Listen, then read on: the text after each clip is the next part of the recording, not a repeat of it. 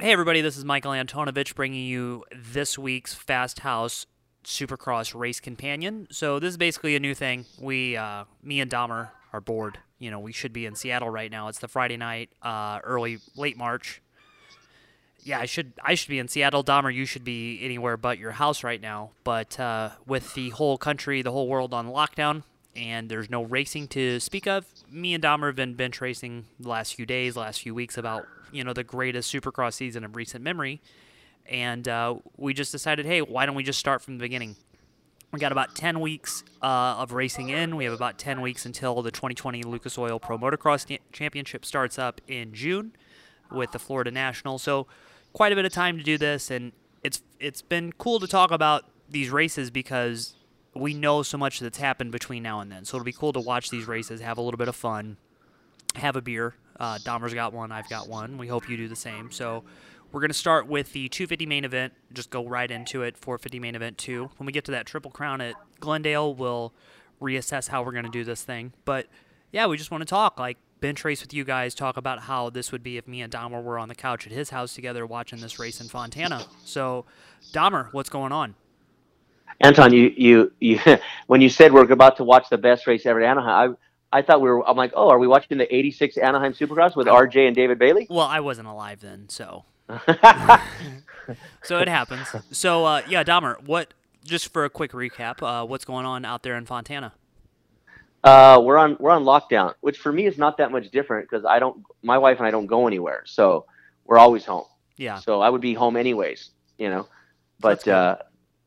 we're able to ride still, and going to go hit a little Cal City MX tomorrow, get out and about and do a little motoing as long as we can. I don't know if it's going to be, any worse than it is now, and that comes to a standstill. I don't know, so we're going to take advantage while we can. Still But living for the the dream. most, yeah, but for the most part, working from home, the missus is working from home here too, so it's an adjustment, trying not to go out and about like we used to, or whether it's the store, the market, the mall, Yeah, try even not to face the even public. yeah, I mean, even just going to dinner. I'm telling you, Anton, I think this has been planned for a while because there's really almost no reason to leave the home anymore. Did you notice how fast they had all of the "come pick up your food at the curb" commercials for all the restaurants? Dude, all over the TV, free delivery, everything's free delivery. It's like I'm telling you, I've been telling Jamie that for them. I'm like, there's really no reason to leave the house anymore. There's really not. No. No. And you and I each have big TVs and big sound systems and all that stuff that we get to watch these races on. So yeah, there really is no need to ever leave the house. No, No. it's a terrible world out there sometimes. Yeah, I'll be so Snow White when this is all over. Yeah, I got some vitamin D out today. It's all of a sudden the sun's here, and it's going to be nice here in Southern California for hopefully the next week. Finally, we're done with the rain, hopefully. But it is nice at the tracks, though. There at the desert where we're going tomorrow is going to be unreal. Yeah, yeah. It's finally starting to be spring here in the Midwest. I think today was like 75, 77 degrees. So this is kind of going against that whole social distancing thing because everybody that's been cooped up in the gray like January through March, they're all out now. So this isn't going to work. We're going to see a big Yeah, break soon. yeah, and you know what though? But at the same time, through all this, I mean, the weekends come, and I was already in that groove of like, oh, Supercross Saturday night. And the Supercross season has been obviously, each race has gotten better and better and better and better, Hmm. So, to have that just all of a sudden gone, MXGP just started, and that, I mean, what did we get? One round? Two. Two rounds, that's right. 2 rounds and just gone, we were waiting for MotoGP. F1 was, I mean, Hmm.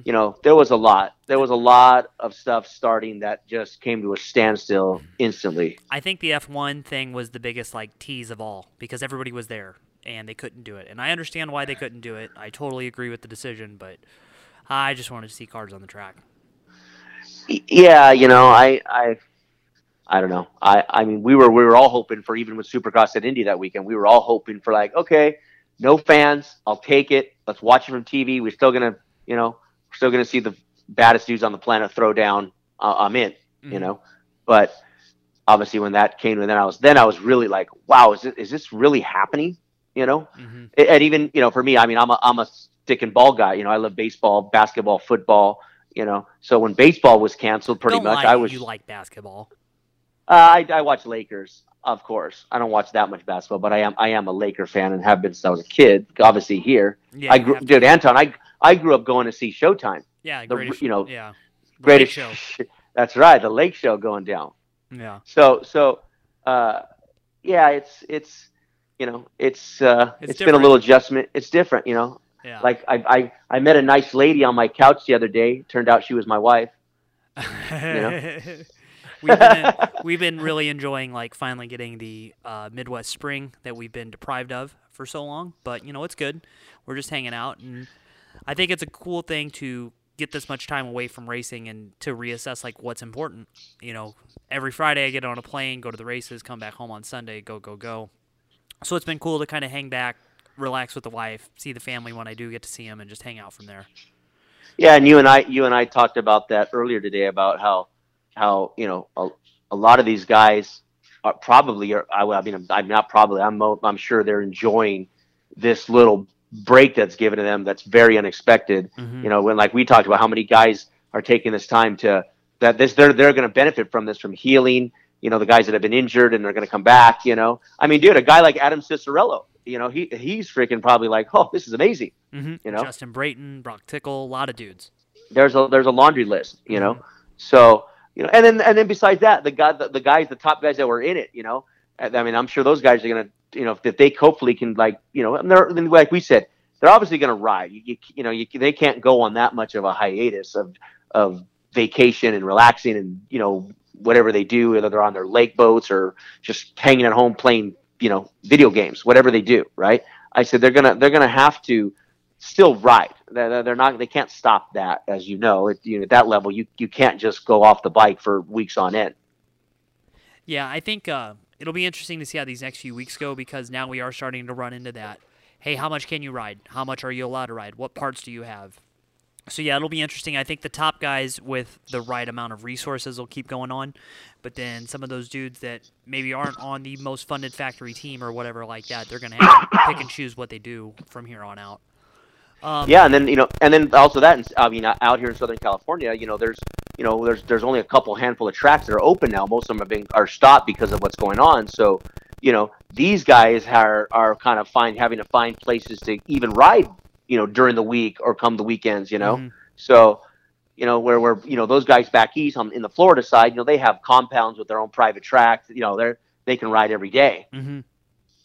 So yeah, but enough about the ongoing situation we find ourselves in. This is meant to be a break from all that. There's so much stuff that goes on, and we're over it. We want. Let's remember the good times together. The good times. The good times together. When the first time I heard about all this stuff was when I was getting on the plane in Chicago to go to California for Anaheim 1.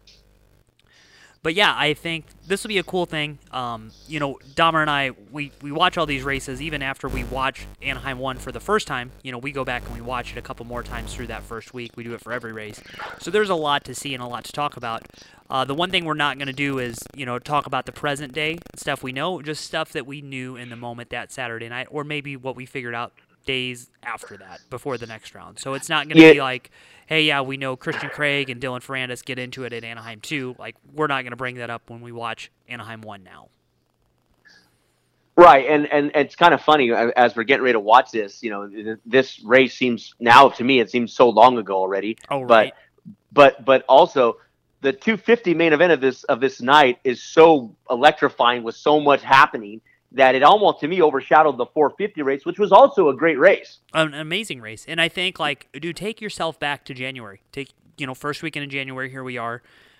You and I each have different routines on Saturday. Me and Don meet up and go to breakfast at this place called the Filling Station in Orange, California. Every time, go get the soy milk oatmeal there. It's great. You and Fonzie at Fast House get to go to the pump room while I'm running around through the pits. I have a to better go program. I have to go and spend time and entertain clients and do what does radio call it? Hug and kiss the babies and all that. Yeah. So yeah, there's way different routines, but Anaheim 1 is fun, and where me and Don are here all day, every day. You slip out right before was it LCQs or main events? It depends on what's happening, but usually I'll leave just to get out of the parking lot early, so and then I go straight home and watch the race all over again until like midnight, whatever, 1 in the morning. Mm-hmm. And me and Don stay up till like 2, 3 in the morning at his kitchen table and fall asleep Right. at the desk. But yeah, it's Right. fun. Looking back on this, I mean, this feels like you said forever ago. What do you remember about this day? Dude, you know what? I remember it being a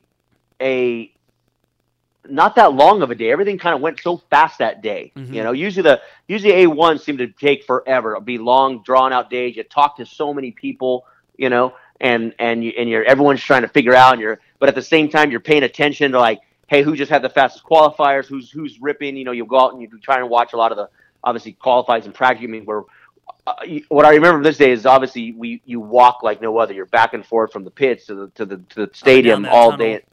Dude, all day and night, and it's rad, and it's cool to see that, the action from the pits and everything that's happening. But, at the end of the day, when it's time for the night show, then you can kind of chill and, you sit with people, and start getting ready. And who do you think? And everyone starts trying to either put bets or who do you got? You know what I mean? So, it's, it gets exciting. I think the one thing I remember, I flew out, right from St. Louis into Anaheim 1 right before this race, and sometimes we get to Anaheim 1 and it just feels like we were just there. It's kind of Groundhog's Day feeling. But this one was interesting because there was so much excitement of who knew what could happen. 250 class is stacked, 450 class is stacked. There was a lot of buzz that Friday at press day. This night was pretty good because like you can even look on the tough blocks and you can see the moisture in the air and everything. Like you knew this was going to be that gnarly Anaheim 1. Yeah. This was a good one. So yeah, like we said, we're going to do just the main events in this one. So if you're reading or watching and listening along, we're at 1 hour, 58 minutes exactly on this thing. So this is right as the card girl walks across the starting line for the Chivity main event, letting everybody know. 30-second card hasn't even gone up yet. So the thing that we're going to recommend for you guys to do, sync this up with your NBC Sports Gold Pass or however you're going to watch this. We'll do the 250 main first, go through the podium interview, kind of talk about everything that happened from there, take a quick commercial break, and then jump right into the 450 main event there too. So we'll give you a timestamp to follow along with there. Dahmer, are you ready to press play? And we're at 158 on the dot. 158 on the dot. But all right. More important matter of the time. What are you sipping on out there in Fontana? Right now I'm enjoying a beautiful Black Orchid Martini. That's one of my Yard House favorites. I make it at home. Just a little time. We're riding tomorrow, so I can only really have one, or else it'll ruin my whole riding day tomorrow. Mm-hmm. Aren't you glad that you learned how to do those recipes from the people at Yard House for these crucial times? Yes, definitely for these crucial times. We are ready. We are ready here at DEF CON here. Yeah. All right. I have a Goose Island IPA that the local spot here in town. They're doing growler fills right now for like $12, so that's a big deal if you're a beer guy. So yeah, I got that. I got that in a mason jar. We're gonna press play on this and watch this race. Are you ready? You're drinking out of a mason jar. That's how you do it in the country. Wow. What do they say? It hits a little different back there. It does. You'll find out when you come for Redbud. Maybe. I don't know. We'll see. We'll see. All right, you ready? I'm ready. All right, 3, 2, 1. All right. So yeah, card girl's walking across. We're getting into this thing. Dahmer, this night Dylan Ferrandis was the top qualifier in the afternoon. Really solid heat race. I mean, the guy coming into this red number 1 plate. Did you have him picked for the win, or did you think it was going to be a surprise? No. I had Ferrandis picked for the win on this night for sure.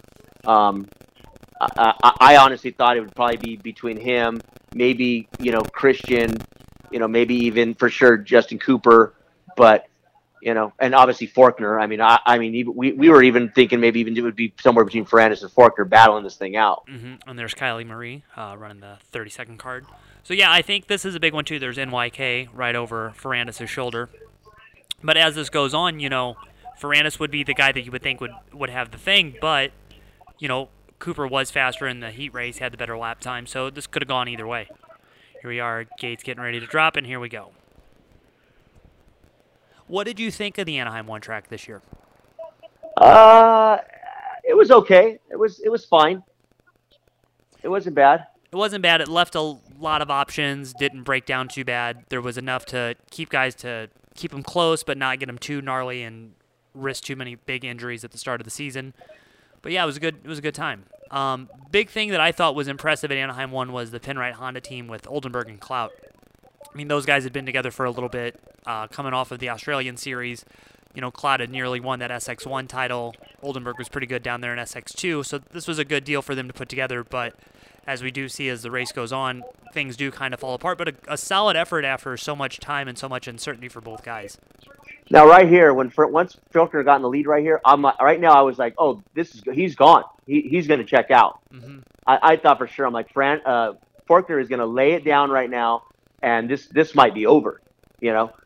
That would have been a big statement win for him too. You know, he hadn't won Anaheim 1 before in the past, and now look at Anton Ferrandis is in 7th place right now on the second lap of this race, and a decent way back too, 3.2 seconds. Right, Jet Lawrence is in 11th.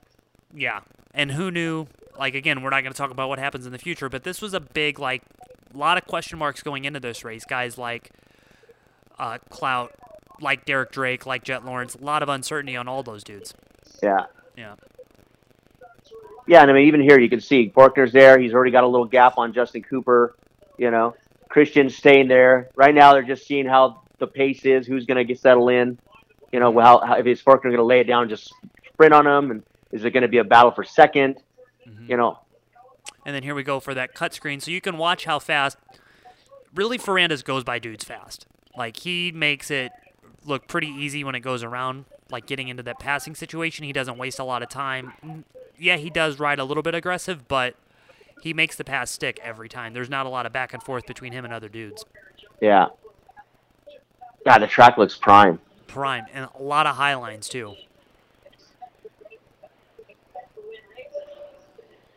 Hey, what do you think about why nobody skims the whoops anymore? I mean, obviously the risk factor, you know, the risk is high. You know, I mean, look what happened to poor Malcolm last year at Phoenix, you know. I think it also probably has a lot to do with the bikes now, too. Like, they just hammer the whoops different than the two-strokes used to. Yeah, they really beat them to where, that's what I mean. It gets even more toward dangerous to skim them because they get so beat up. Mm-hmm. The 450s just rip the tops of them apart. Yeah, and it's always that one deep cut line all the way through, too. Look, there's Ferrandis already all over most of it. Already up to 5th, and what was that, a lap and a half? Coming forward. Yeah. I'm telling you, you watch this guy. This guy is just going forward. Hey, if you're on swapmotolive.com right now, go give that interview that we did with Jimmy Button a couple weeks back. Just got posted to the site last week. Give that a read. That'll explain a lot about this relationship that him and Dylan have and how everything's going together. Dylan's going to be a 450 guy next year. That's an undisputed fact. And with rides like he's been putting in this year, you can see why he's pretty much got his pick of any team he would want to go to that's available. Hey, what do you think about... Oh, dude, his riding style is gnarly. I mean, he's clearly the fastest guy. He's just charging. Mm-hmm. Look at that. Right by Moseman. Mm-hmm. That tunnel jump was sick. Yeah, the tunnel jump was rad. They had a couple of those throughout the opening that were rad like that. You know, I've always been a fan of the tunnel jump. They're awesome. Always reminds me of that old school, you know, Pontiac Silverdome. Mm-hmm. It was always had the over under. Mm-hmm. Look at that. That triple out of that corner of those ruts was so gnarly that night. Especially for a 250 guy. Yeah. I mean, see how fun he was just sitting back on that thing. And then you got Christian right here, who looks like he's not even trying. His style is so perfect. Looking at Ferrandis' bike, like you and I talk about this stuff a lot, those big ape hanger bars, his different riding style, the fact that he has that cutout on the left side panel so his boots don't... Oh! Yeah. Oh, see, there you go. He was like kind of skimming and then tried to start jumping and then just almost threw it away right there. Mm-hmm. But yeah, Ferrandis' bike setup is probably unlike anybody else on the starting line, and I think a lot of that comes with DV's input too. Dude, I mean, he's not a rookie. He knows what he's doing. He knows what he likes. Yeah. At this point in his career, he knows what works for him. And then at this level, going as fast as these guys go, you know, you better be comfortable at this level already with what you're doing. Hey, did you listen to that podcast I did with Osborne? I have not had a chance. Okay. Yeah, that talks all about like how important little details and little parts and changes are and how big of an impact that makes for a guy on a bike. Oh, yeah. For sure. Hey, could you turn your TV down like 2 clicks? Yeah. All right, so back to the lead. Forkner, 1.3 seconds up on Cooper. And Dahmer, at this point, what are you thinking?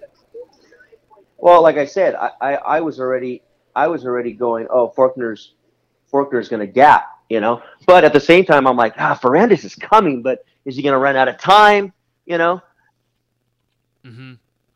Still skimming the whoops, too. Forkner is one of those dudes that just has, like, a very thorough, old-school style. Like, he knows, hey, this works. He doesn't try to change up a bunch of stuff, scrubs a bit, but his riding style is solid, like, pretty picture-perfect. Yeah, he definitely. I for the beginning or some of the stuff, even when I used to see him before he really turned pro, he looked like that kind of scrub. And I was like, oh, he's going to be one of those. But he's really fine tuned his technique for sure. And it has this year's last 2 years have gone on after throwing away so many possible fast laps or race wins or whatever last year. He's dialed it back a little bit. He's not the gnarly aggressive guy that he was, but I think that he's finding that happy medium now, which is going to help extend his 250 career for the. Dude, and look at Ferrandis coming up that inside throw, skimming them, but he's on the far right. Nobody's going to that far right. That might be, I think, that's night where he was making up time on everyone because, and I'm sure the mistakes. You can see the track's getting rutted and the corners getting pretty beat up. Staying out of those beat up lines. Yeah. Yeah. But even right here, look at Cooper. Cooper kind of he stayed there, He just kept it right there the whole time. And doesn't really look like he's pushing hard. Just kind of in the flow, just kind of going for it. Yeah, he's like, I got your pace. Maybe right now Justin Cooper's going, if I need to pick it up a little more, I can. I'm still got some time left in this main. But the thing is, Ferrandis is coming like a freight train. Mm-hmm. He clicked. Cooper took 0.3 seconds off. Look at that. Yep. Look at that section. He tripled up the inside there.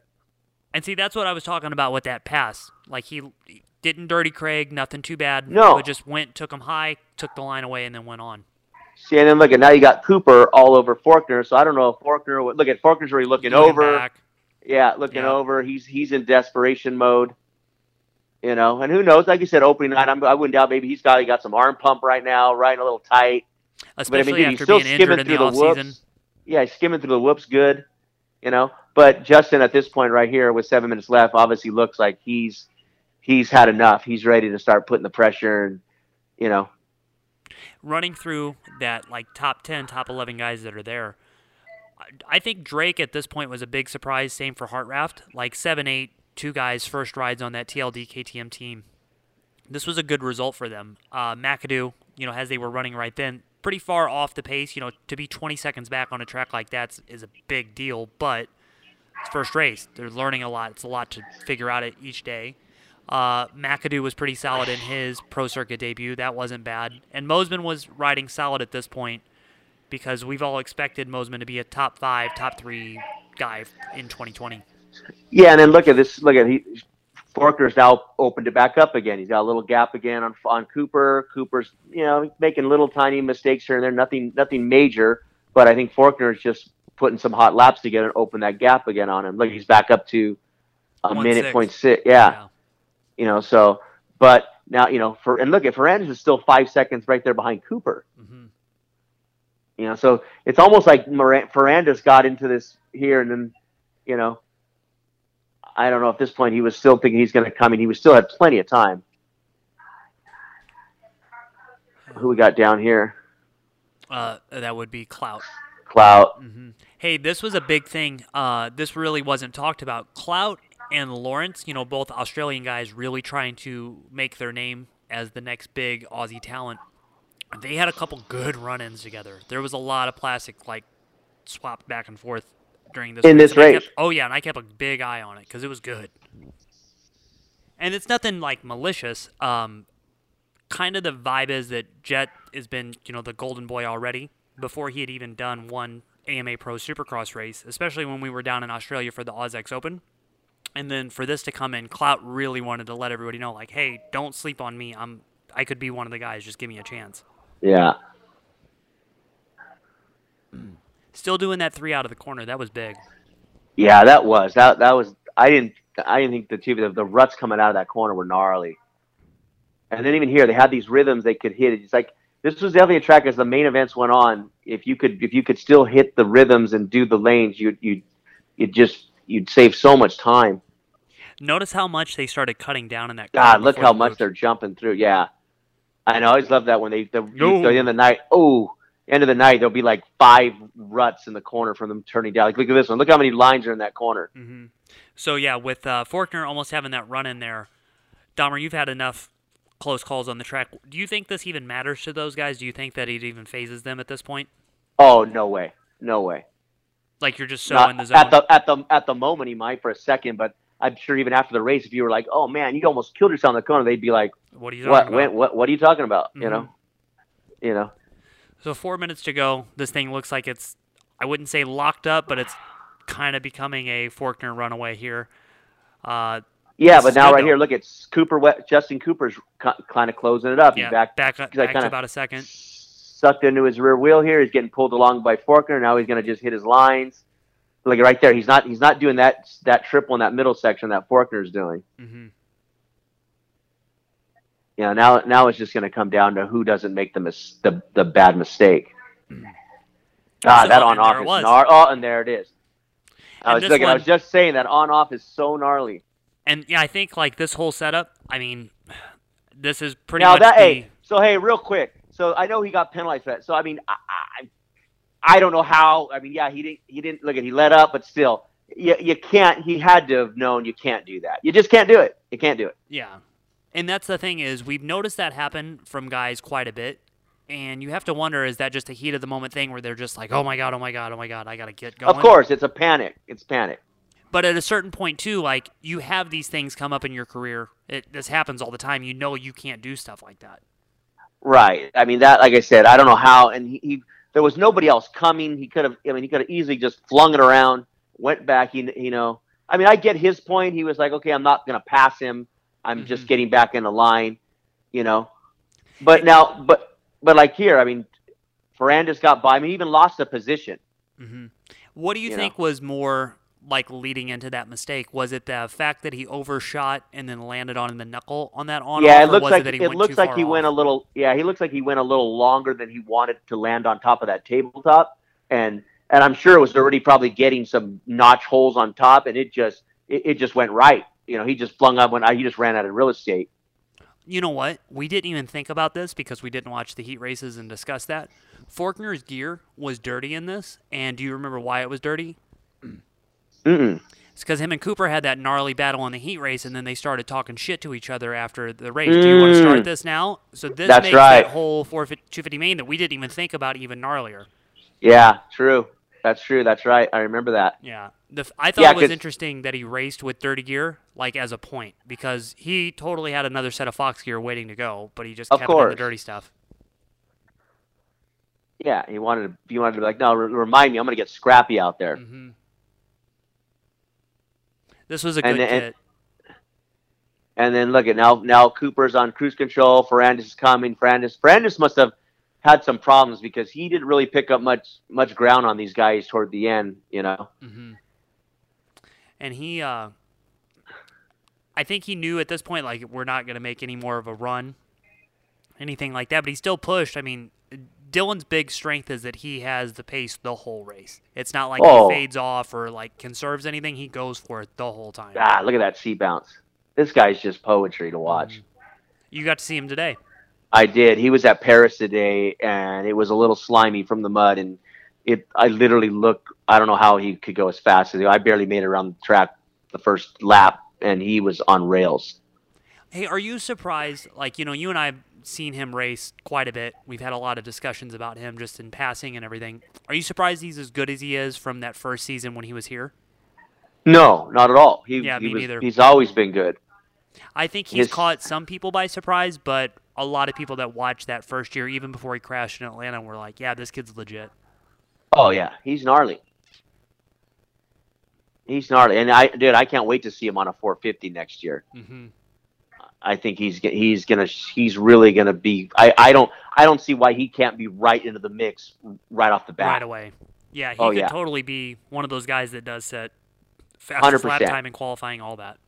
I mean, yeah, he rides that. He already rides that 250 like at its edge everywhere he's at all the time. Yeah, look at he even made some mistakes, and that's rhythm. 2 laps to go? And they so don't he clearly even look like mistakes. Yeah, look at triple there. He's doing that clean. right to that inside line. He's riding this far right the whole night. Still, yeah, now he's somewhat trying to go through, skimming it and jumping through. Mm-hmm. Cooper's got it on wrap, on cruise control. Hey, you and we've gotten to walk these tracks quite a bit. I know you've been on Track Walk. I'm on it every week. What's the gnarliest thing that you see week in and week out that you're just like, yeah, I don't want to do any of that? It's the whoops. Obviously the whoops. Even the races, you can tell. Obviously the whoops is the big, separation for these guys.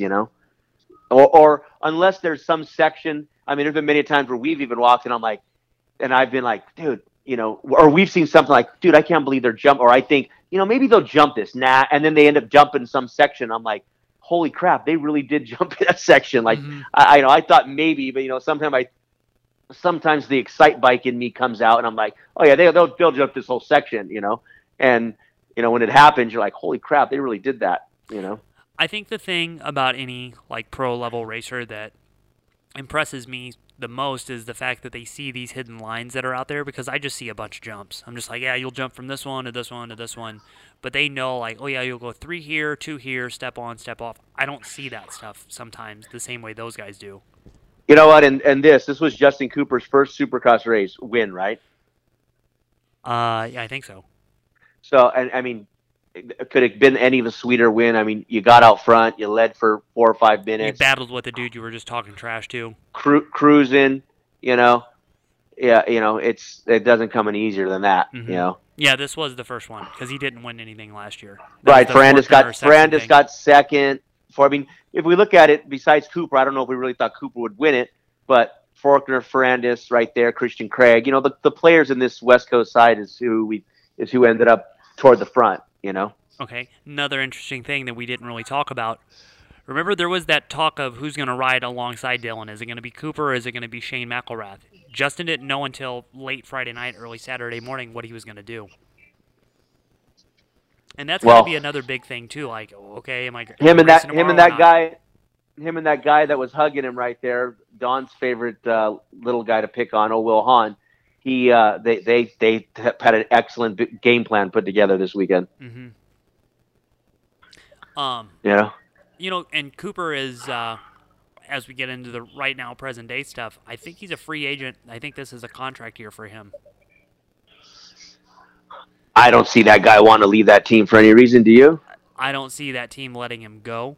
I don't see why you would, because there's not really. I mean, he's your next guy in the direct pipeline to pick it up where Ferrandis is right now. Him and McElrath, but I mean, like, he's a proven dude that's been under the Swanepoel system for quite a bit.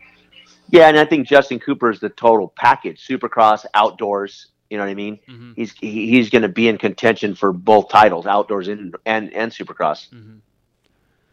So yeah, now commercial break right now. You can see the skid steers and all that stuff coming in to help tune the track up. Dahmer, you're home by it at this point, and then I'm running over to the podium to see what happens from here. Yeah, I'm this time already running to the parking lot, jump my car, bomb home, and then watch it on TV, mm-hmm. all from the beginning again, all over again. And then I'll usually watch it again, like on Sunday late afternoon, evening, before I have to watch whatever my wife wants to watch on Sunday night, probably. Or Sunday football. Or yes, right here, yeah, Sunday football for Sunday night football for sure. Mm-hmm. Okay, hey, when you're watching the race, what is it that's most? What are you looking for the most when you're watching? Is it line choices? Is it battles? What is it? Yeah, no, it's funny. I end up getting drawn in and sucked into and remember, I'm at the mercy of what they're showing me. So if I'm fortunate enough to get if they are following a Ferrandis or somebody that's going and just seeing what lines they're taking, how's he doing? I mean, dude, I see stuff. I'm always like, oh my god, look, I can't believe he just went through there that fast. That was insane. I mean, I rewind stuff a lot, to watch it again. Like, oh, look at what he did there. That was crazy, and he just did it clean, I like to see that stuff, Mm-hmm. Yeah, I like that. Because I have to watch it a couple times later in the week because you don't see anything on the floor. Like, Don and I have talked about that quite a bit in the past, but you can't see one side of the track from the other. You don't see some of the big mistakes that are made. Things like that. And even in the stadium, I mean, I've whether you're on the floor, in the first row, up higher, you're still hard to see, close up of how the ruts or the corner or what's happening and what they're, what they're having to traverse through to do what they're doing. Mm-hmm. Okay. I always like when you tell me stories. What's your best Anaheim? Have you been in the Knothole Club? No, I never really go in there. I've never really gone in there during Supercross. Okay. What's your best Anaheim story then? As far as what? As far as you've been a million times. Like, what's your best Anaheim one? Dude, I don't know. There's really nothing that stands out that so crazy, I mean, dude, I was at 86 Anaheim, Ricky Johnson, David Bailey battling, all the way to now. So yeah, I've seen amazing races. We've seen all the eras, the showtimes, Bubba, there's been, to me personally, through all of them, I mean, you got to remember, I was younger at the time. So, walking in that stadium and seeing, Ricky Johnson, Jeff Ward, the Dogger, Ron Lechien, those guys, at that time I was, 11, 12, 13, those guys were like, they were bigger than life, Yeah. And you saw them and, it was just, and that was the other thing back then, they were more stylish. They were more, throwing stuff, they made it look a little flashier. They were still racing hard, but, it was, it was a different time, and then obviously, then you even got into the Damon Bradshaws that came in and threw some electricity into it all, and then it seemed like it, and then, I mean, dude, I remember when the 91, when the Peak Honda Pro Circuit just came out of nowhere and bam, these white Hondas were on the track and everyone was like, what the hell is this? Mm-hmm. And for some reason, those bikes seem to be like the fastest 125s anyone's ever seen. Yeah. And that was like the first time anyone had been, like the whole team was in those Axo kits, MC, Lammy, Jeremy Buell, Brian Swink, those guys were in these complete one, I mean, now you see the Star guys are kind of a spitting image of that, the Geico guys, so that was the first time you really saw that. Cause before that it was, I mean, you look at the characters, Ricky Johnson, Jeff Ward, Ron Lechien, Johnny O'Mara, these legends that had they were their own individual look, their own individual style, all those guys, Mickey Diamond, they all just had their own, look. Mickey Diamond was kind of the rock star, had the long hair, Mm-hmm. I mean, obviously, RJ, the bad boy, the Dogger, of course, so, you had these guys that were individual characters, they all had their own custom signature, custom helmet painted that they all had, so it was different, I mean, like I said, it's gotten better. I know there was a time in motocross where it was real stagnant and everyone seemed to just have these, helmet, these production, everyone was like in this production look, Mm-hmm. So, what was the MC era like? Like peak MC, like 97, 98, 99? Dude, you know what? I mean, or into the early 2000s too, yeah. Yeah, you know what? I mean, God bless MC. What he did, it was a game changer, right? I mean, he was definitely the Michael Jordan of our sport, but he'll always be, right? I mean, he is the king. So, and he got that name because he was Supercross. You know what I mean? There was people that I talked to that didn't know anything on motorcycle. They were like, "Oh, who's this Jeremy McGrath?" They knew who he was. So, I mean, he was more than just your sport. People outside knew who Jeremy McGrath was, and although it was funny, those Anaheims, it was like 250 main event, boom, MC whole shot, and people would literally just start leaving. I remember it clear as day. People would just start leaving because it was over. He was going to lay it down and lay the fastest laps you saw for about 4 or 5 laps, and then it was over. It was just cruise control. And then if you waited, you got to see the knack-knacks and some style and some stuff go down, and it was entertainment. It was rad, What were those old Anaheim pit parties like? Before it was $25 a park and nobody was allowed to drink. Oh my God, yeah, it was Glamis on concrete. 100%.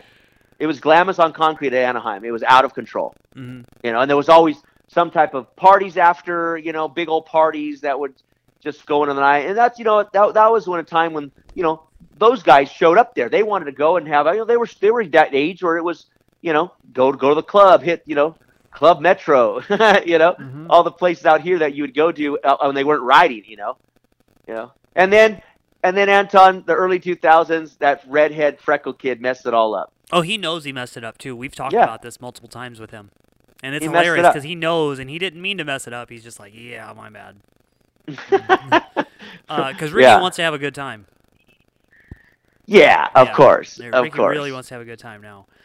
So yeah, now going back through this, like thinking about Forkner in this position as he gets interviewed on the podium, and then that whole podium finish gets taken away. Christian gets bumped up.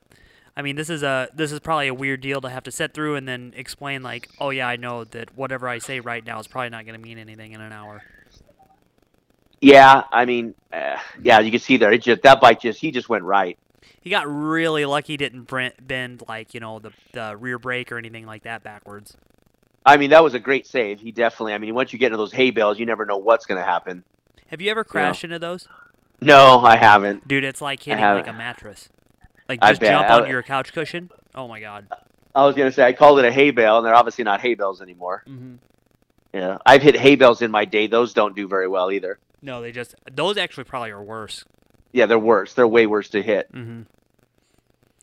So yeah, just kind of going forward with this stuff. What was your favorite kid of that 250 class? I mean, we didn't see a lot, but was there a look that you saw that you're just like, yeah, that's sick? Yeah, I remember. I mean, in this way with Christian coming through, dude, that Geico Honda guy's kit, that all red with the. I mean, it was with the chrome that accents. It was pretty. Yeah, it was pretty good. And good on those guys. Yeah, they always do a good look. You know, Mm-hmm. I was really impressed with that whole shift look. That was pretty good. Yeah. Yeah, I would say the same for the 250 class. That would be my favorite. Just because they changed the graphics, they had the seat covers that matched, all the stuff that went with it. Awesome ad campaign to launch that whole set of gear. It was a good kit. And that whole the Scott goggle, Ithaca collab goggle, that thing turned out sick. Yeah. How about Forkner? He's on here and he already won the lotto with this little monster girl. Boy likes to talk. He knows, like, if he gets on the podium, he's going to tell you everything that happened. And good for him, too, because there's no shortage of quotes. Yeah, no, that's good. He does fine. You know, Yeah. he's got a lot ahead of him of interviews, so he knows what to do. He talks. I hate when they're so robot or they just don't say anything. I mean, they got to find that happy medium. You know.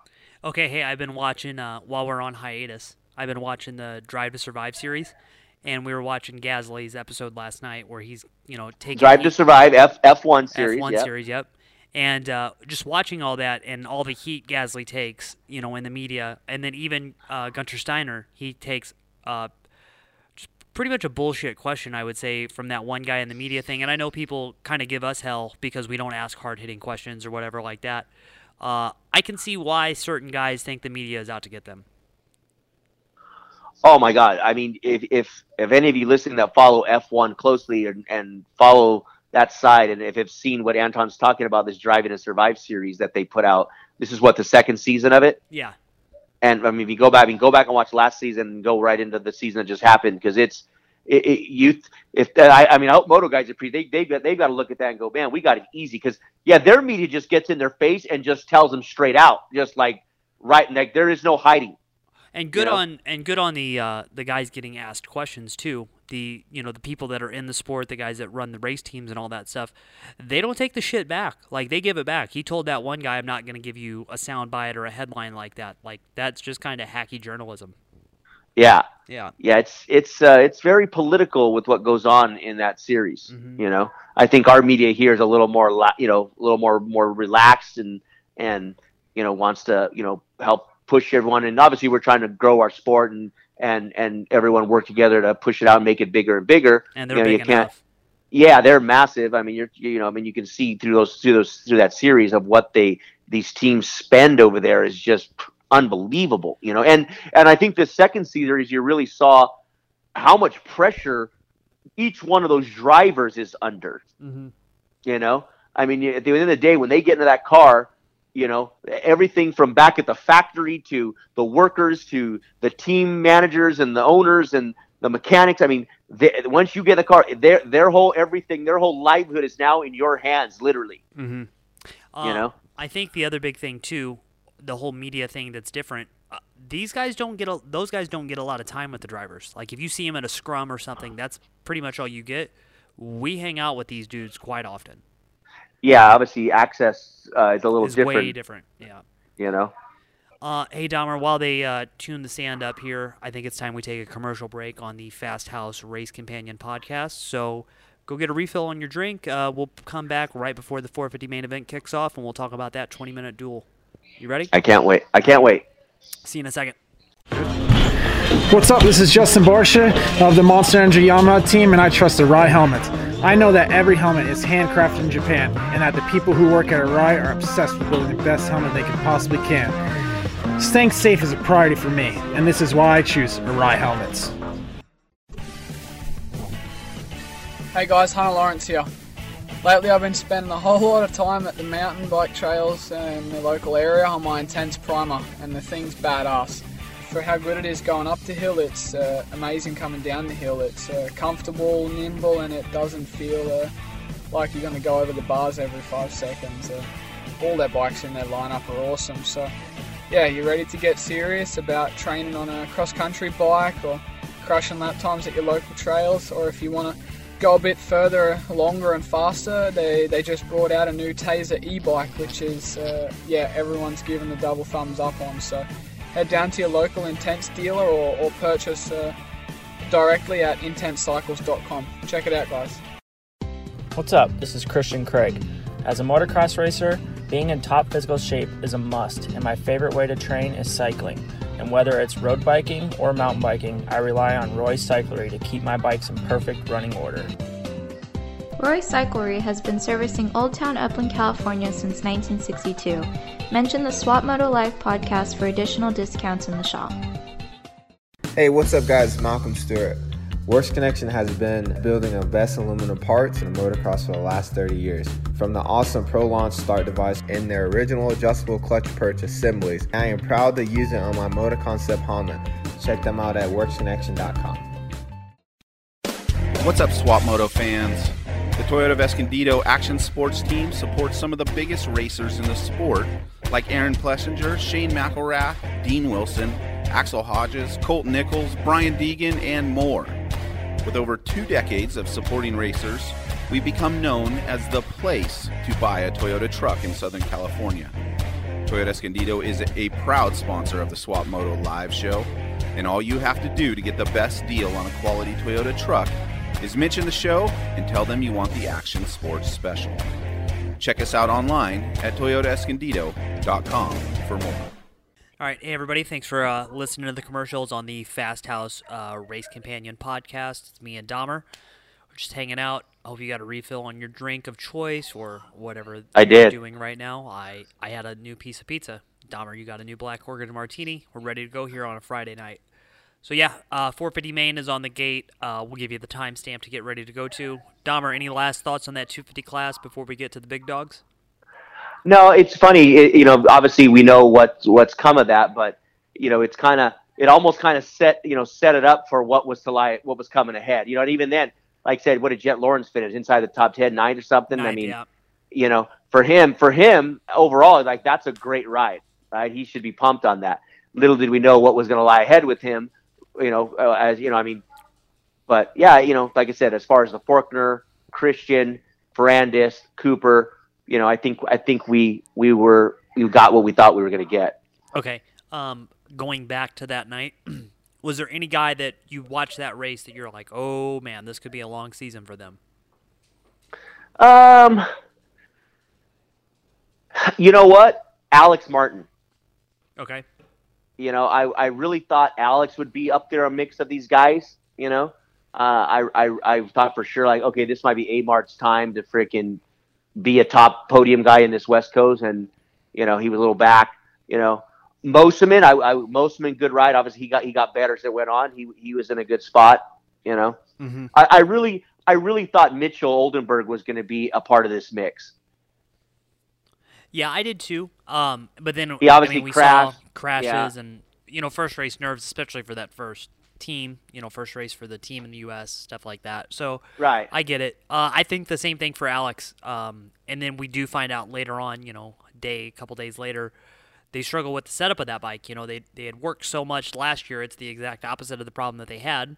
They put too much emphasis on Supercross in 2019 that the outdoor package suffered, and then now it sounds like they did the exact opposite now, where just they missed the mark on that bike in this first part. But good for Alex. You know, I think if a lot of people don't know, he was the only dude that had a 2-year contract with Suzuki.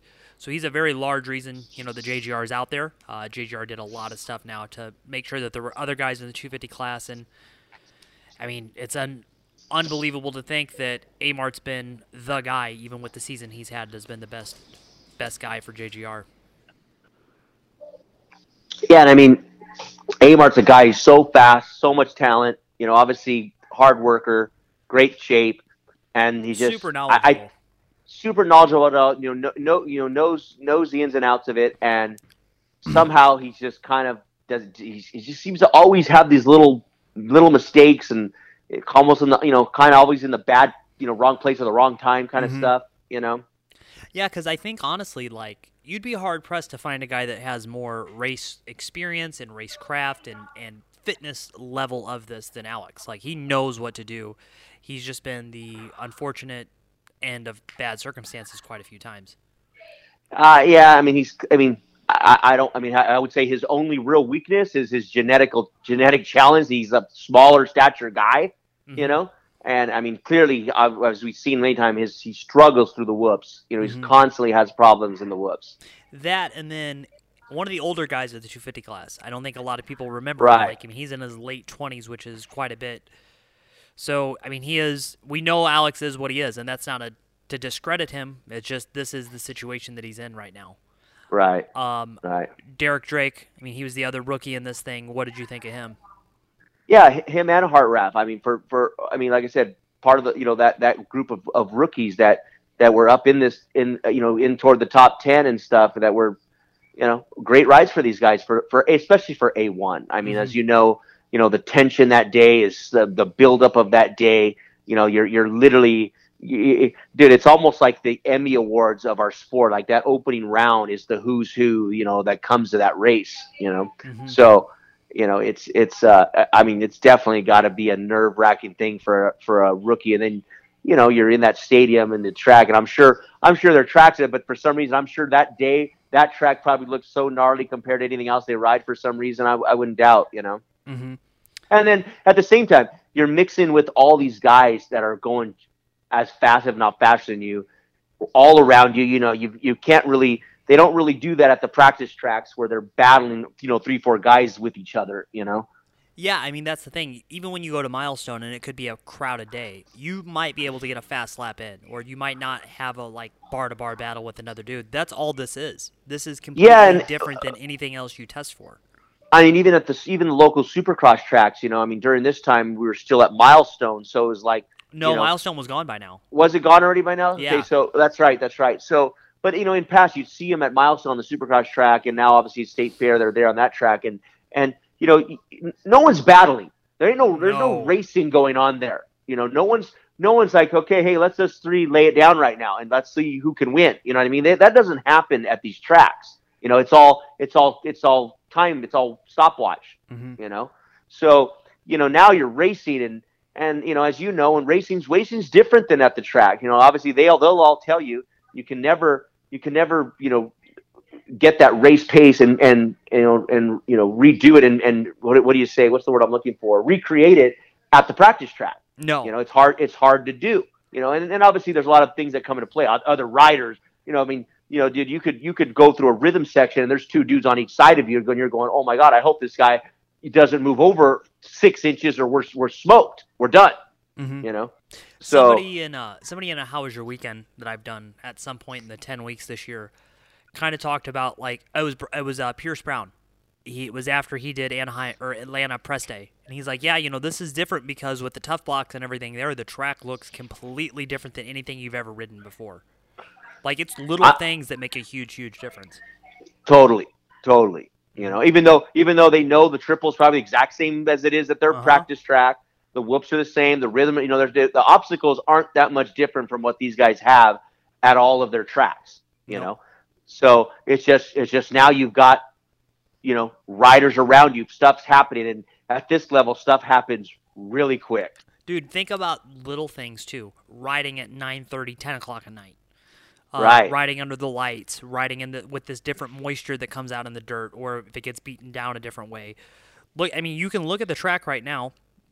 The sand section that you're seeing, looks great, but then you can look off in some turns and you can just see these gnarly ruts through it, and you're just like, yeah, dude, this part might be good, but the other part of it is just bombed out. Yeah, like even the time this main event comes on, it's going to be 9 p.m. West Coast time in the dark.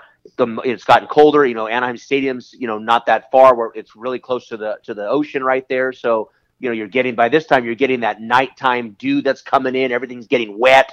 And the track already, you can see the dirt is so dark. I wouldn't even be able to ride. I wouldn't even see the ruts. I wouldn't see anything. So. That's what I mean. There's a lot that comes in, especially and even these 450. I always say it. You watch, that's what I love about the GoPro.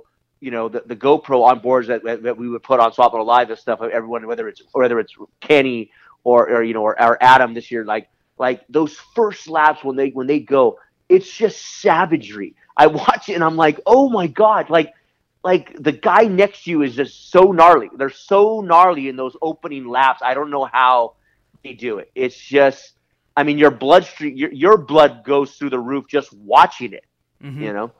I have an Apple Watch, so I'll record my heart rate sometimes. I'll just glance down at it before the 450 main starts. And for the Anaheim races, it'll be 140 beats per minute, and I'm just standing next to the track. That's how into it you get just watching being this close. So and so just imagine being that dude. That's what I mean. And like they said, those opening laps of a 450 main event is so gnarly. They're so gnarly. There's so much happening all around you. And like I said, if you don't get the start, you are, 7th, 8th, 9th place in that gap. You're just in the mix of where things go wrong because there's so many guys together. And those rhythm sections are so gnarly, and it only takes one guy to make a mistake and there's a bad ending. Okay. Right before we press play, Dahmer, you're a lifelong California resident. People all over the country, every time we've talked to some guys, what's the one race you got to go to? And it's a race at Anaheim. What is it that makes Anaheim so special for a guy that's done it a million times? Well, I mean, obviously for us, it's home. You know what I mean? We don't know. That's just the way it's been. Obviously, like I've told you, I've been going to Anaheim since the mid '80s. And before that, even to a couple Coliseum races. In the late 70s, early 80s, I don't remember much. I was too young, but it was taken there. My dad took me there. So it's just that. But like that, especially this one, Anaheim won, as the buildup, even for us media, getting build up to it. From getting your credential to there's so much involved of what's going to happen. From our side and sponsors and features, whatever we do, it's there's so much buildup for us to execute everything. And on top of that, like you said, everyone goes to it. There's you feel like you've talked to a million people the entire day. I think my big thing is not making an ass of myself in the press conference on Thursday or Friday or whenever it is that year. I'm trying not to get back on KTLA like I did that one year. That's the most nerve-wracking thing. Everything else is just business as usual. You can hype and stress about it and everything like that, but then you get there on Saturday and, the bikes go out on the track at the same time as always, and you can just kind of be in that race to get news out there. But this was a good Anaheim one this year. There was nothing gnarly where I had to run back to my computer and say so-and-so got broken off and they're not going to No, everything went smooth. Everything, the whole day went smooth. It was a good time. It was a good time. All the, I mean, shoot, at one time we had 3 of them. 3 of them was gnarly. That third one sucked though. It would get so long in the tooth. Yeah, it was almost like it was like deja vu. You're like, here we are again. Yeah. It was funny because even for us, those 3, it felt like an entire season already had happened. And it was just starting because they had they were just about to start going back east. Now they're back east for us. I feel like we haven't seen Supercross since. Well, I mean, the last one I went to I think was Phoenix. San Diego. San Diego's my last one, and like I said, it feels like forever ago already. Mm-hmm. All right, hey guys, so let's press play on the 450 main event. If you're watching on the NBC Sports Gold Pass, 2 hours, 36 minutes exactly is where Dahmer and I are, so you can join in, press play on the fun. We'll count it down here in just a second, and we'll go on from there. Dahmer, are you ready? No. You're not? I'm not. Hang on. I don't know what happened. I got moved. Oops. My Apple TV controller is so touchy. Oh, okay. Like you can't even. Hold on. I'm coming up. I'm 10 seconds away. Okay, yeah, so perfect thing to talk about. We're seeing the stadium as it is right now. Everybody's watching along. Dahmer, what is your thoughts as we get ready to watch the 450 main event here? Who did you have picked that night? I actually had Ken Roczen picked for this night. Okay. I figured it was either going to be between Ken, Eli. I mean, yeah, Barcia won last year. Did we have Barcia picked again? No, I don't think many did. Not nothing discredit against Justin, but I think going in, I didn't think at all. I mean, I also even had a little bit of like, wow, maybe Adam Cicerello comes in and does the rookie friggin' Anaheim 1 win and just here we go. I don't know, but we'll see. I was thinking Roczen. I just thought that it would be a good time. He had been built up, but there were a lot of questions about Ken at this time of the year because if you read those preseason interviews from last December, he really alluded to how sick he still was and figuring out the things that were going on from there. And I was like, man, if he doesn't have this thing figured out now, this is going to be a long 17 races. And then come to find it doesn't seem to be a big deal at all. So yeah, good for him. All right, yeah. Are you there? Let's right do now? it. I'm ready. All right, 3, 2, 1. All right, so here we go. And there he is, Ken Roczen right there. Dean, hey, you know what? Dean has been a big surprise. I think even seeing Dean at Anaheim 1 this year was a huge testament to how fit and how mentally strong that guy is. I mean, when poor Dino got hurt at Vegas, I mean, and that's funny. Dino gets to that where he gets going. He's going so fast, and you're like, all right, here we go. Here's Dino. And then, disaster strikes for the poor kid. So him getting hurt like he did at Vegas, coming, I mean, like I said, I didn't expect and it's funny, we've all seen since up until, it ended at Daytona, you've seen Dino just getting faster and faster and stronger and faster. We just need to see Dean complete series. That's more than anything what he needs to do. Mm-hmm. Hey, remember the big thing on this night, which I didn't know at the time. I had talked to Cooper on Friday afternoon. Everything was good.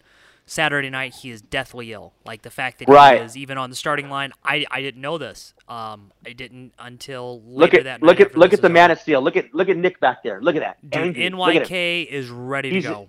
He's in the pocket. Mm-hmm. Look at Nick. I love it. Look at him. Yeah, what's up? Did you see the eyebrows? I love it. Yeah, I love it. He knows. There's little internet back there too. Oh yeah, Nick was ready. He knew my guy's ready. Mm-hmm. Hey, you were there. Chad throwing that knack last Anaheim 1. Awesome. I feel bad for what's happened with Chad. I mean, it was kind of his farewell when he was racing and doing it. It was, like I said, I've seen this guy race forever from back when he was on GP. I was kind of a part of when he first came here and rode San Diego, when he rode for Off-Road Exports of Australia when I worked for MSR and was the MSR exporter and brought him here. They were in a Penske, box van at San Diego, and he qualified, and it was like, oh wow, okay. And I'm thinking, who's this Australian guy? Right, little did we know. Little did we know. Here we go. Surprise, Vince Friese at the front. Oh no, I'm sorry, Justin. Yeah, Vince Friese, Justin Hill. That's Friese. There's Justin, the Smart Top boys up front. Hey, what do you think about the team this year? I think them signing Justin was pretty unprecedented. I don't think a lot of people expected him to be as good as he is, but I think this has been a good environment for him. And he was eager to show, hey, I'm ready to be in the hunt for this thing at Anaheim 1. This whole team has just been, if they give a top 450 team award, it's this guys. All of them are in the hunt every weekend. Yeah. Okay, yeah, so going back to this thing right now, here we are in the main event. Barcia wasted no time, straight to the front with that pass on Friese. And even him, I was like, oh, look at Justin, okay. But I'm like, okay, he's not going to last. He's not going to last. There's AC. Even at this point, I'm like, oh, man, is Brayton going to bring over that Australian Supercross streak that he's gone? Is he really going to, carry from 2019, winning his first Supercross? Can JB get up here, be the guy? But here, I mean, AC just looked so strong. I mean, look at, Justin. He turned low on Justin, and that was just a racing incident. That wasn't anything. That was just AC cut down a lot closer than Justin. But look at that. Look how many spots Justin lost that quick. That's how gnarly this class is.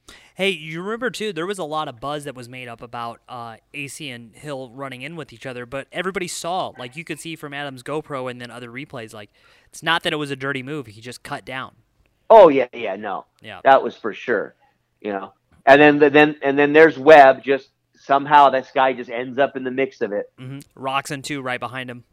Yep. But see here, look at AC laying in a freeze, giving him a little elbow grease. Mm-hmm. And I love looking back, looking back at him. Yeah, because that's a guy that you gotta really get away from as soon as you make the pass. I don't think I think I was AC. I could totally see AC in his helmet be like, "Oh man, I'm sorry. Don't get mad." Oh my God, I gotta go. I gotta go. Yeah. Yeah. Oh, I better drop the hammer. I'm gonna get freezed. Yeah. Yeah, dude, totally. How this race is going already. I mean, 3 minutes goes by, so we're 2.5 minutes in at this point. It goes by so fast, and look at all the stuff that's already happened, and you can't even keep track. Anton, look at top 10 is only 6 seconds. I mean, look at them. I mean, it's a battle for the lead. Mm-hmm. And with the top 10, they're just going. What is it that you think makes this pace so close? Like, do you think that it's because everybody's on that same skill level? Do you think it's because all the bikes are so close? Is it because of the line choices? Can see this track too was pretty tight. A lot of turns. The way the ruts formed in the corners. Look at here. I mean, they're single filed through there. There's not much you can do except follow and wait for an opportunity. Oh, look at AC like manualed into that last one. Mm-hmm. Dude, he does so many cool little things that I think that maybe some people don't pick up on. But he has a lot of little tips and tricks that gets him through the race. Well, and dude, I mean, look at him. He's 6'3". I mean, he's got leverage. He can do that. Alex Martin can't do what AC does on the bike with that. He just physically can't. The thing about AC that I'm always like, that's weird. But when I watch him, is the scrub. Like he scrubs and he kicks the foot out all the time. Right. That foot that front toe just kicking. comes out. Yep. Yeah, I love it. But look at Brayton. Look over. He's like, whoa! But I don't think Brayton expected AC to be there. No. You know what? I mean, look at AC's charging. I don't think a lot of people expected Adam to be that fast. I did. I expected him to be qualifying fast, but I didn't think main event pace on the first race. Yeah, and I really was like, I even now when I saw him, I'm like, oh man, just don't throw it away. Like you need to be there in the end. Don't let your emotions and excitement, the rookie year, the fourth, come in and get the best of you. And then look at Barcia just on rails. On rails, up, hanging triple off in. Look at tripling in, tripling there, out. I mean, look at that. Cut it so low. He was on rails this night. Yeah, and revving the piss out of that thing. Oh my. Oh God. yeah. Oh my God. Yeah, just killing the valves. Okay, Tomac 10th place just makes that pass on Hill, so he's up to 9th now. At this point in the night, are you panicked for Eli, or are you like, yeah, this is how things go? This is typical. This is typical how Eli starts it off, especially at Anaheim 1. Mm-hmm. Yep. Eli knows he's been in this too long. He knows get through Anaheim 1. Don't do anything dumb. Get past the jitters and the whole thing. Mm-hmm. Hey, for you, I mean, Anaheim 1 is always cool. What's your favorite part to see when we get to that first race and you walk through the pits or you see bikes or you see guys in the tunnel? Like, what's the thing that you're just like, hell yeah, this is Anaheim 1, this is sick? For me, it's getting to see the track.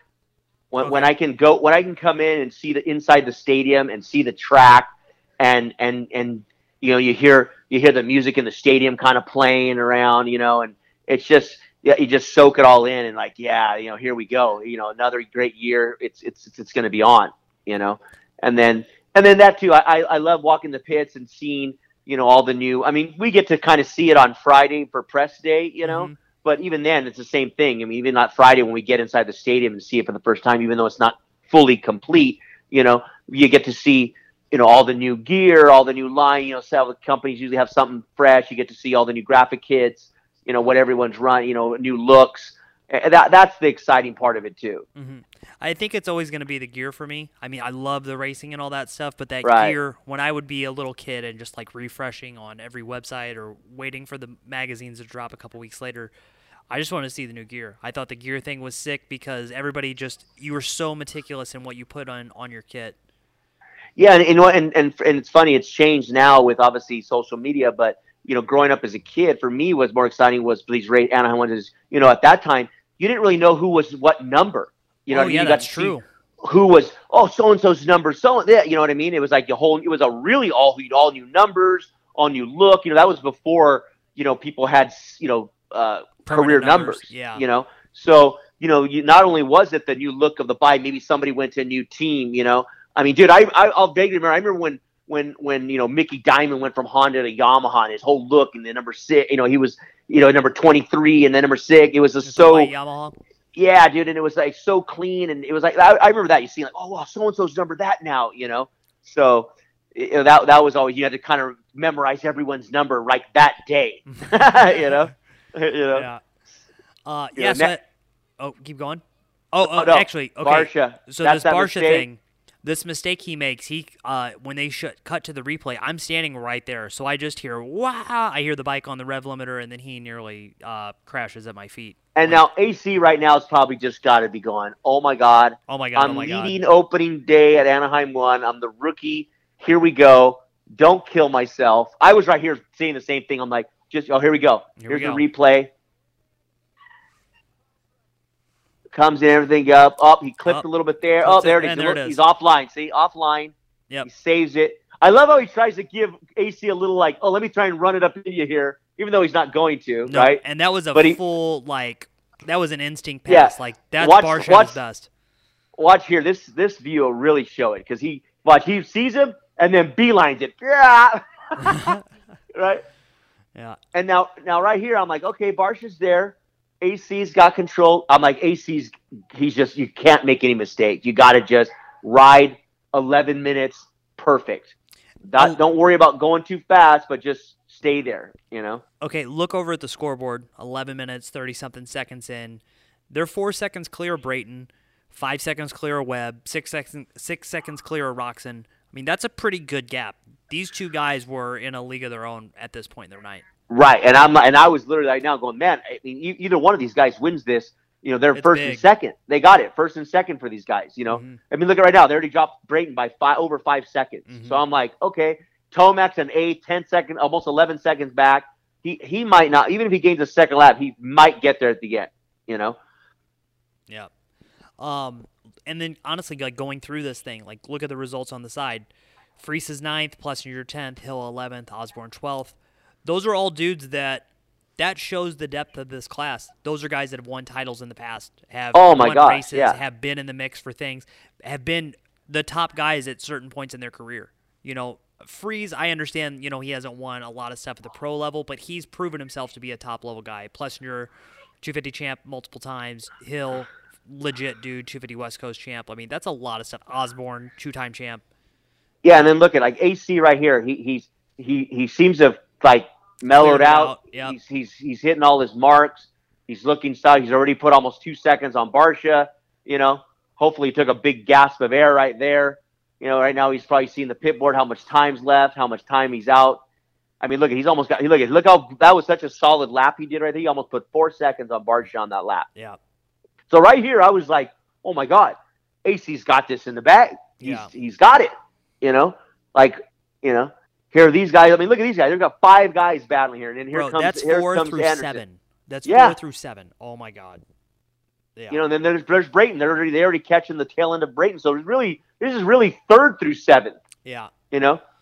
Okay. Same question I asked you in the 250 race. What was your favorite kit of the 450 class at Anaheim 1? I don't know. I liked Roxon's kit. His thing was cool.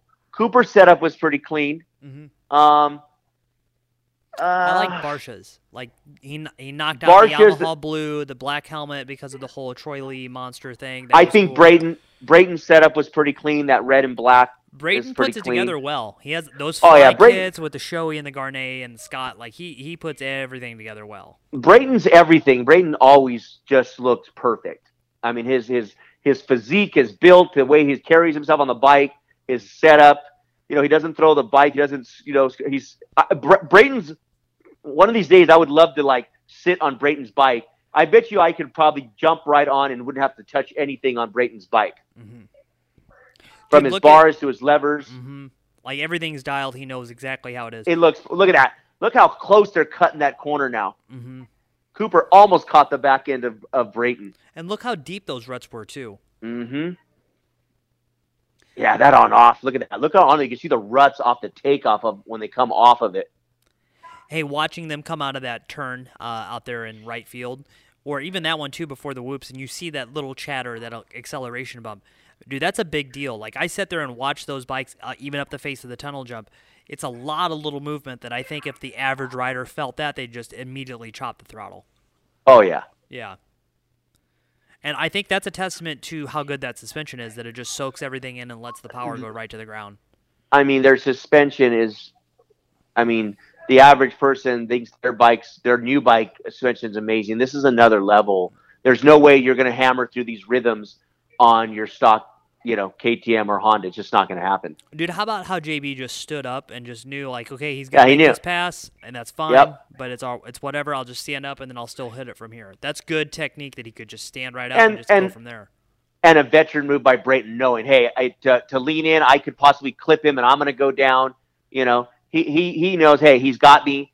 I'll sand it up, let him get by, and you know, see if I can put in a charge or hang with him and see what happens.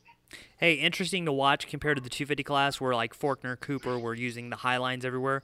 These guys are going as low in the turns as they can, almost to the flat points pretty much. Well, yeah, I mean, these 450s on these guys are riding. They can, I mean, they're probably in first gear right now. Yeah. You know what I mean? Right out of that, look at that. Right out of that corner, the inside on that triple out of that corner. Okay, it's coming. Here we go. Hey, 7 minutes left. This thing looks like it's pretty locked up. At this point, are you pretty confident with what AC's done, or are you like, anything could still happen at Anaheim? Yeah, I mean, I was already like, wow, he's riding good. Everything's going good. You know, Barsha, I was really surprised with Webb. Like, wow, Webb's still hanging there in third. You know, and like I said, these guys are still, this isn't even done yet. He's kind of gapping a little bit from these guys, but not really. They're there still, you know. Roxon's falling a little back. Baggett's it looks like Baggett's going to get him, you know. Hey, do you remember all of the panic that kind of arose out of Roxon's ride on this night too? He does fall back a bit, loses a few more spots, and there were a lot of people wondering, like, is this going to be an indication of what is to come this year? Were you panicked for Kenny at this point, or you're just like, yeah, it's Anaheim 1, anything can happen? No, I thought he rode great all day. I mean, he even in this race. I mean, if he would have finished, you know, right now he finishes top 5 at A1. I think that was a great ride for Kenny. Mm-hmm. And I understand exactly where he's coming from too on these suspension things. Okay, so now here we go. Yeah. So now what AC did, what he didn't need to do is just ride those laps, because Barsha was just staying right there. Where if you make the mistake, I'm going to get you. Mm-hmm. And this is a big year for Barsha. Big year for AC too. I mean, both of these guys, this is a make or break season. I mean, both are established riders, but they both need contracts at the end of the season. Barsha needs a Yamaha extension. AC needs the same thing. It's just a 1-year deal. So for either guy to go out and win the way they did, that would have been a big negotiation point. Look at that. And like I said, it's getting later in the night, probably getting a little slick on the track. He just spun up the face out of that, you know, because he was tripling in, tripling out, and he just spun up the face. He's lucky. Yeah, he's lucky he saved it like he did. Hey, even as he came out of the corner, you could tell that he was super off the far left side of the bike. Yeah, I think he was a little farther right than he wanted to be out of that corner, and it just let loose on him. Mm-hmm. Look at now, he comes back, triples it like it's nothing. Probably so mad. He's probably so mad at himself right now. Yeah. Do you think, honestly, though, I don't think him not winning Anaheim 1 was the worst thing that could have happened, because I think that would have been unrealistic pressure for him for the rest of the season. I think if AC would have won Anaheim 1, that was there's the start of, continuation of those two getting together all year. Yeah, and that wasn't anything dirty. That wasn't dirty. Jason had already had the momentum up the inside, and Brayton was kind of more. And I think he thought he was going to get there before Brayton did, and that was just a racing incident. That was nothing dirty by any means, But I think you said it ended up having other incidents for those guys moving forward that finally Brayton retaliated. I will give kudos to Jason. He just owned it. Like, yep, I deserve. I have it coming. Knew. Yeah, I knew that was coming. All right, I got it. Let's move on. Hey, one guy. Go ahead. No, I'm saying, and obviously, Brayton is not that kind of a rider in any way, but he's been in this too long to be put on the ground for no reason, Yeah. Hey, one guy we really always come into every season wondering how he's going to be is the guy that just passes Roczen there, which is Blake Baggett. What do you think? Excellent talent, kind of coming at the tail end of his career here. Why do you think that it's so hit and miss with him?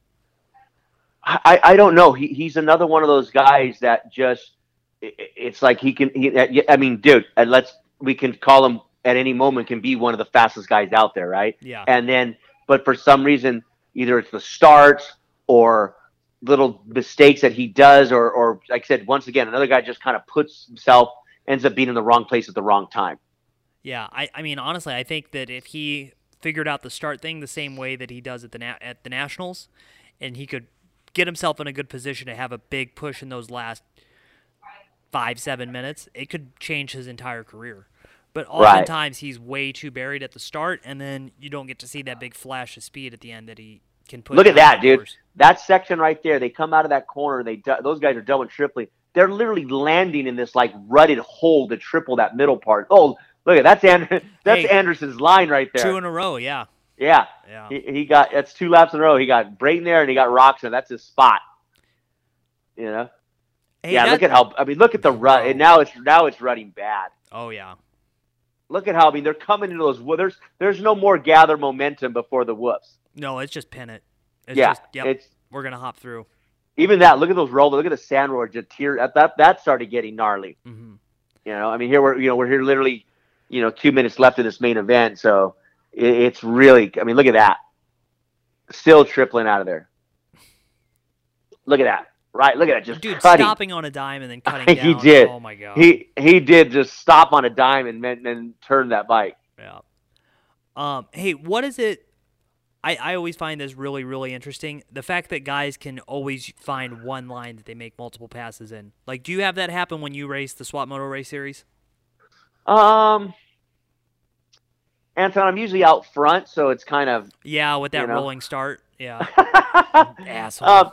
No, there is sometimes on the track where like, okay, I can get somebody here, especially if you're on somebody that you can, kind of pace them and know, okay, there's a chance here that I'm a little faster, or I can probably stick it in there, and it happens, He just overjumped the shit out of that triple. Totally, just land in the flat. He don't care. Doesn't care. Look at that. You can see him just trying to land in the ruts. It's getting so rutted through those rhythms. Still triple. That seat bounced out of there. Mm-hmm. Still triple. Still look at AC, 3-3, and look at AC stop. AC's not doing it. You know that when they jump into the corners like that, when it's like a single end of the turn, that's always super impressive to me because, they land, the bike's under a load, they're on the brakes. That's some technical Oh, shit. yeah. Way more than a double end of the corner and like coasting and with all that speed. You can see here AC's clearly surrendered the win. He knows, okay, look at he literally rolled through that turn. He's like, okay, I'm in survival. I'm going to get second.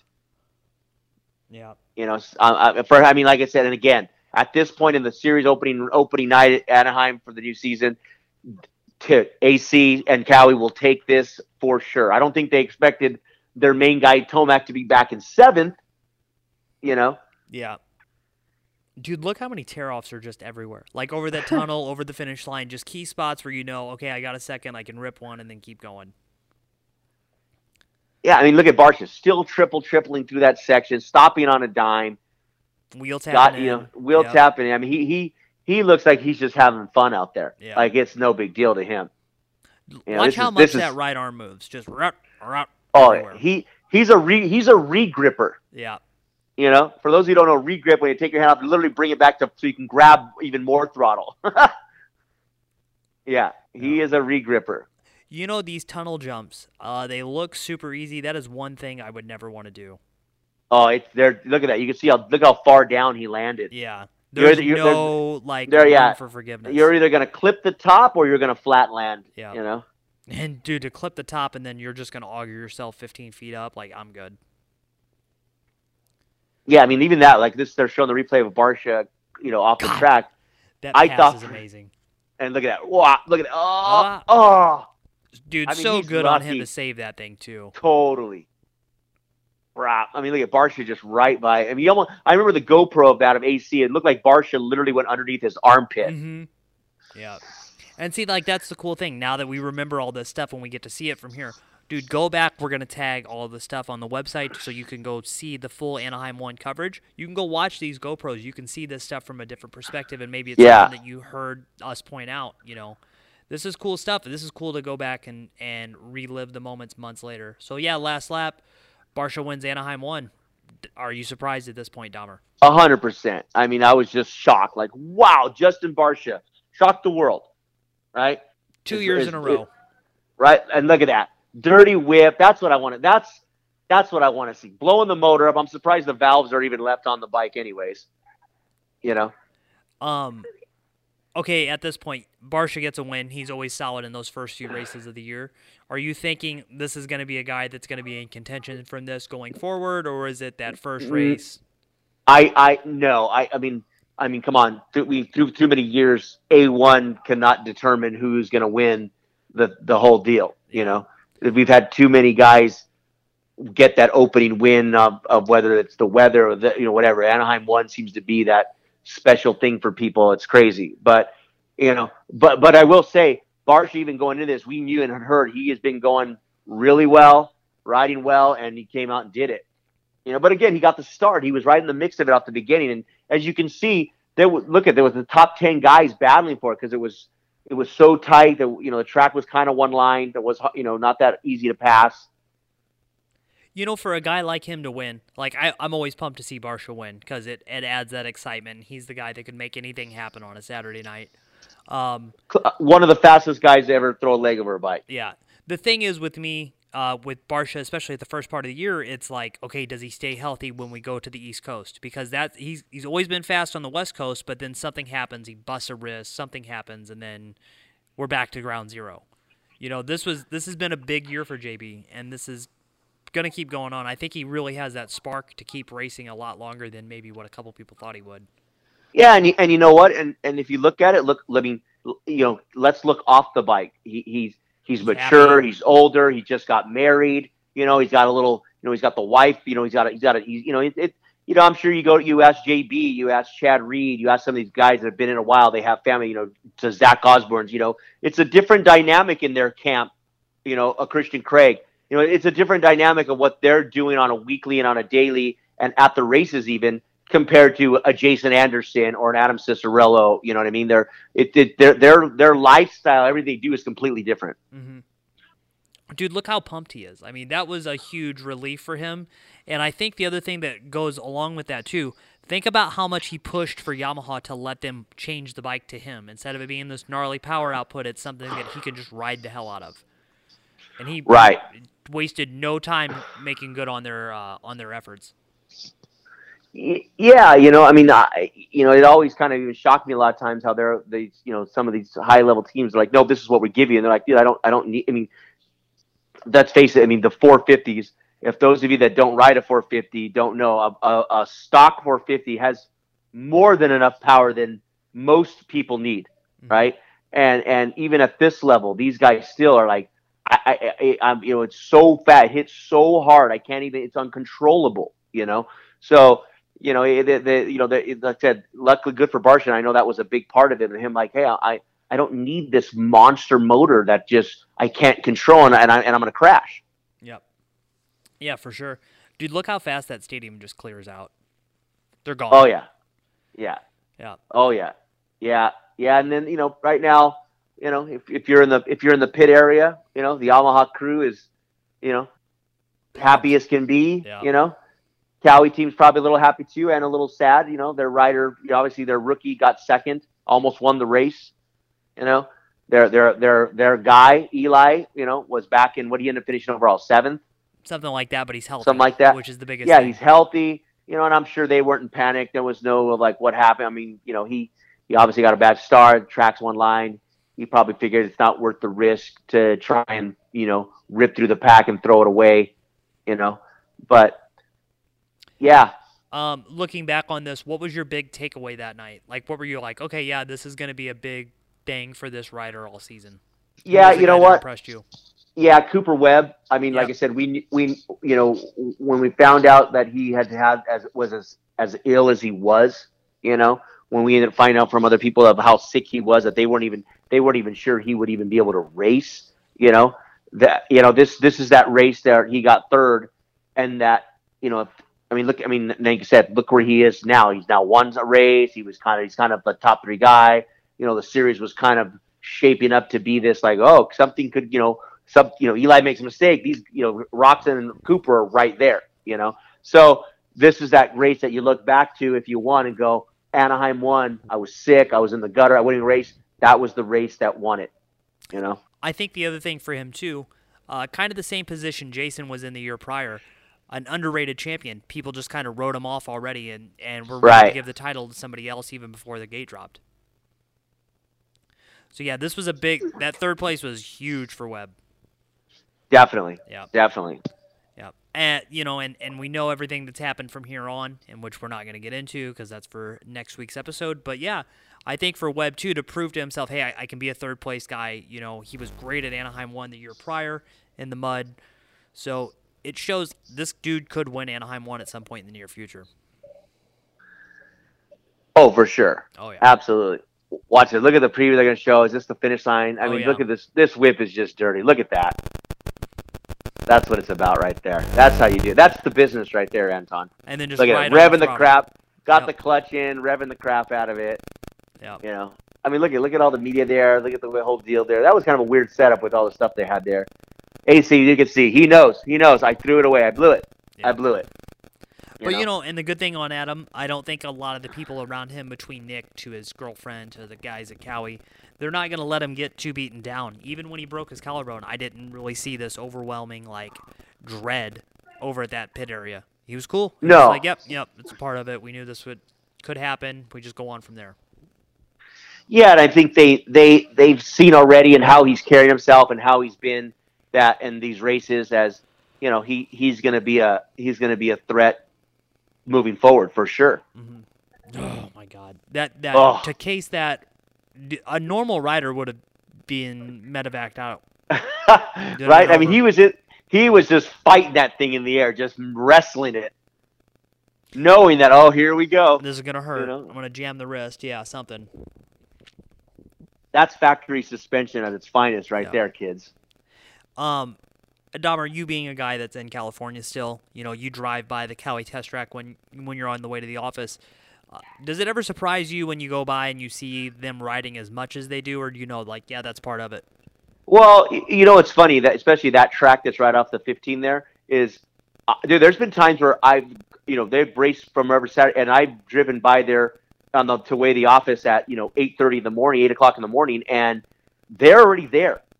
And I'm on a Monday, and I'm like, oh, wow, Monday morning, right here. Here we are. They're already here getting stuff happening, and I'm like, wow. But then, they have those other tracks up across the way. So, it seems like that track off the 15, they don't ride there that much. They usually go to the other one because they're more seclusion, where that one, I mean, dude, I see them, and I want to get off the freeway and go park there and watch for a while, Mm-hmm. So, here we're getting the results here. A lot of Hondas. What was that? 5 Hondas in the top 10. That's a big deal for Honda. Look at Cooper. Look at Cooper. He's got that look on his face, like I'm good. I'm all good. I might be feeling like hell, but I'm okay. Yeah, we definitely did some salvaging tonight. Yeah. I think that's one of those things that surprises me why so many people have turned on Webb. As he went to the 450 class, he's the same dude he ever was. This is the same dude in the 250 class that was ready to run it in on guys and let everybody know he was the dude to beat every Saturday. Why do you think so many people have turned on him and are not a fan anymore? I don't know if people have turned on him, but I think there's a lot of people that don't like him. It's weird. Yeah, I think, and it's funny. It's funny how, like you said, even going into this race, like he's the champ, right? But yet still was not the favorite. No. You know? Not at all. Like no even one was when I would bring up like, how do you bet against the defending champion? I would be looked at like I was crazy. Right. You know, he's always. It's funny. The poor guy's always the underdog, no matter what. Yeah. You I know? think he likes it that way though. Yeah, I don't think he wants to be the the main guy on top of it. You know, that everyone's chasing, and I'm the fastest qualifier, and I'm. It's like, Hey, looking at the results right now, yeah, it is the points, but it's one round, so whatever. Yeah. That's a good class. Like that's solid. There you are, Anton. Yeah, that's me right there. You can see me. So yeah, hey, we hope you guys like this. This is it for now on the Fast House Race Companion podcast. Did you like it? Drop us a comment, send us a message, whatever. We'll do it again next week. Same bat time, same bat channel. We'll do it again. Did you have fun, Dom? Yeah, good time. I had a great time. It was a lovely little Friday evening. I had a little cocktail. Got to relive some races that I probably didn't know if I'd be able to watch again anytime soon. I haven't actually gone and watched many races during this kind of hiatus. Yeah, I haven't either. I've kind of I've watched some MotoGP stuff and I've watched that F1 thing, but I really haven't been so moto crazy. You know what I mean? No. It's been nice. Yeah.